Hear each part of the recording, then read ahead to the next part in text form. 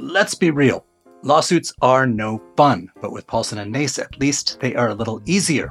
With two DC-born partners, Paulson and Nace will fight for you the way only a Washingtonian could. Paulson and Nace handles medical malpractice, wrongful death, and other complex injury cases involving negligence. So if you have been hurt or lost a loved one because of someone else's mistake or negligence, call Paulson and Nace for a no-obligation consultation. Visit www.paulsonandnace.com or call 202-463-1999. Today on CityCast DC, DC shows up on both the small and big screen all the time. But how many of those projects actually film in the district? Writer Hannah Dr. Loeb tells us how DC has historically been shortchanged on this and what the city is doing about it.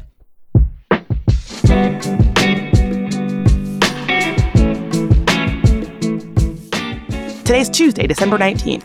I'm Bridget Todd, and here's what DC is talking about.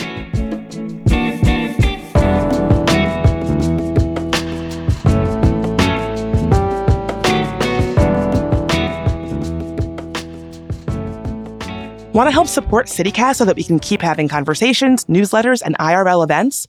Join our membership program. You can give as little as $8 a month and get ad-free listening and exclusive members-only perks. Sign up at membership.citycast.fm. That link is also in our show notes. Okay, so Hannah, oftentimes we see these movies or television shows that claim to be set in DC, but we know they actually aren't. We talked to the creators of the show The Americans about how they did exactly that. I thought they did a pretty good job, actually. Another famous example is No Way Out, where a character leaves a subway in Georgetown, which, spoiler alert, there is no subway in Georgetown. So why is it so hard to film movies in DC? Yeah, so this is something I definitely started to notice as I started to watch more movies that were, like you said, claimed to be based in DC. I remember watching the Percy Jackson movie and seeing that, like, they were supposed to be downtown, and I was like, this is clearly not downtown. I don't know where this is. And I think my article goes into a lot of the different reasons, and one of them is just, like, there were no incentives. A lot of film companies get incentives by filming in places like Atlanta or Canada, and until 2016, DC did not really have a program that allowed film rebates, which is basically where the production companies are incentivized to film there if they spend over, I believe it's $250,000. I watch a lot of cheesy reality television, I have to say, and a lot of that is filmed in Georgia. So when you watch it, at the end, you get that thing that's like, made in Georgia. If you ever watch Bravo shows, you know what I'm talking about. But DC doesn't really have that, I guess. No, I mean, Love is Blind just filmed here. And so I'm curious if that is potentially because of the rebate program, but I don't think there's any other real reality TV shows in DC themselves. I know there's the Real Housewives of Potomac. Not sure how that fits into all of this, but... Yeah, I am sad to say I watch a lot of Real Housewives of Potomac. Something that is interesting to me, and it's something that comes up in the piece that you wrote, is that, so like, I live in DC. I know when Karen Huger from the Housewives of Potomac is at a restaurant that I've been to, right? She goes to a lot of restaurants on like the U Street area, right? And so I see that and I'm like, oh my God, she's in whatever restaurant that I've been to. But your casual viewer who does not live in DC or have any connection to DC, they're not in a lot of the iconic places, like with the monument in the background or the tidal basin. Yeah. Is there a reason to film in DC where you're not using DC's iconic scenes that are going to like instantly situate a filming in DC? Like, is there a reason to film in like Cleveland Park, for example? I think there is. I mean, I think there's just a reason to film in like Atlanta or pretend like in any other city. Like, it's just like a very famous metropolitan city that a lot of people live in these days. And sure, there is the added value of like having the government and having all the different monuments there. But I do believe like there was just a movie that was filmed, it was like a year and a half ago where they filmed in like the Wharf. It was the new Chris Evans movie, which I actually have not seen yet. But they did end up filming like more around the just like not the monuments, not necessarily that, which I think is important too. So what impact do you think this has, like not seeing this other side of DC where people actually live on screen? I think it keeps fading into the idea that DC is only a seat of government and only a seat where like all the bureaucrats live and all the like, then there's also the level of like, this is not on the screen side, but Amazon just is now having their headquarters right across the bridge. So, this is a place where all the tech people are going to maybe be. And you and I both live in DC and we are not working in government. I know so many other people. To be fair, my mom works in government, but I think it just contributes to this. I don't want to say it's a negative perception, but a stereotype that DC is only for the people who work in politics or nonprofit or think tanks, when like in reality, yes, there are a lot of people that work in those fields, but there's also so much else to DC. There's a really good art scene. I do some arts coverage and, I'm always learning about all these new things that are happening and all these different theater or groups and stuff like that. And yeah, like I think it really just feeds into this stereotype.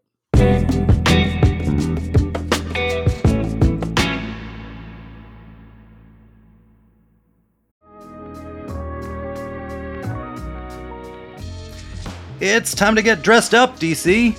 So Others Might Eat is having its Young Professionals Network Spring Soiree. That's to help raise funds for homelessness in DC. The gala is on the evening of May 17th at the National Museum of Women in the Arts. There will be live music from DJ Heat from the Washington Wizards, photo booths, food, and even a special appearance by a former actor from Pretty Little Liars. Wow! There will also be a canned food drive, so be sure to bring a few cans to support SUM's Food Pantry. Grab tickets before they're gone at sum.org/spring soiree. That's some.org/spring soiree. See you there.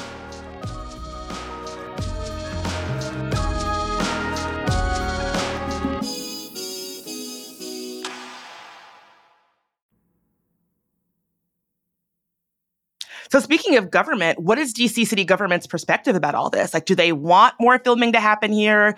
What are they doing to encourage more filming to happen in DC? Yeah, so the group that I worked with on this article was the rebate program. They do because for two reasons. Number one, it brings people in and they're, spending money in DC. So if people are filming, they're getting sandwiches across the street. They're using like hotels, they're staying places and building to the economy. And another reason is it also is somewhat incentivizing local productions. So there are people who are local, whether that's like in DC proper or just the DMV, who then are incentivized to film locally and stay locally. They definitely want people to come in because it helps boost the economy and also just helps, give a sense of like what DC is. Has it been working? My understanding is yes. The person that I spoke to who came in when Herbert Niles was his name, when the program started in 2016, he says that he's seen a lot more programs and a lot more films, and about half of them have been from local organizations.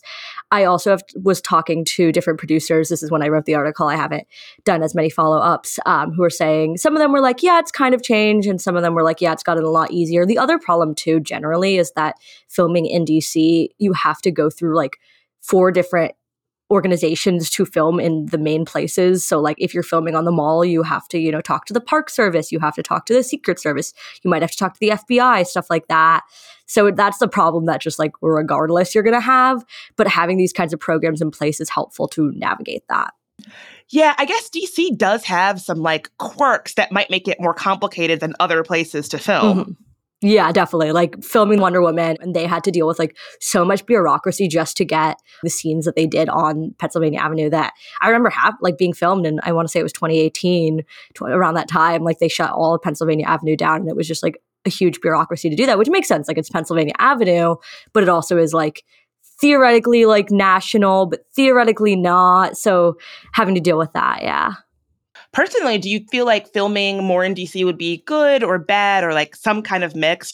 Obviously there are a lot of trade-offs to think about, things like street closures or just like traffic delays and headaches versus having that kind of better, more authentic representation of DC that you were talking about earlier.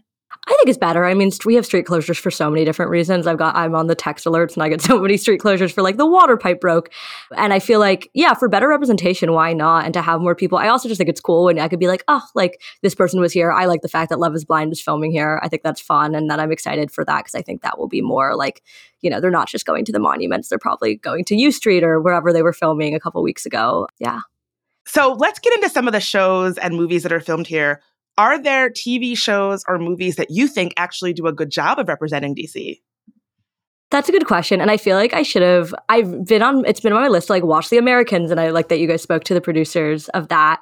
I really did like Wonder Woman. One of the reasons I wrote this article was because when I watched Wonder Woman, not everything was great. Like I think there was some lack of diversity in there that was not representative of what DC would have been at the time in 1984.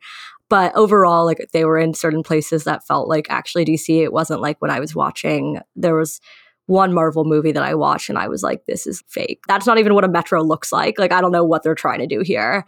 Do you have a favorite or a least favorite representation of DC on screen?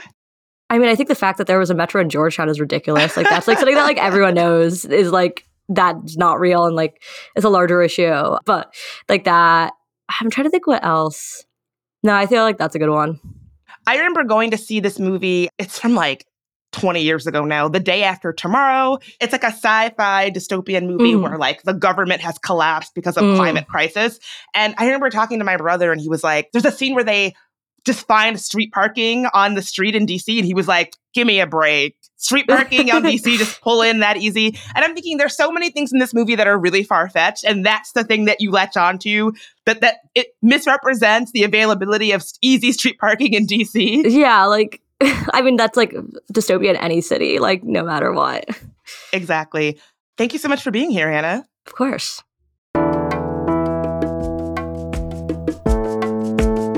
That's all for today here on CityCast DC. If you enjoyed the show, share it with your favorite TV fanatic. We'll be back tomorrow morning with even more news from around the city. Talk to you then.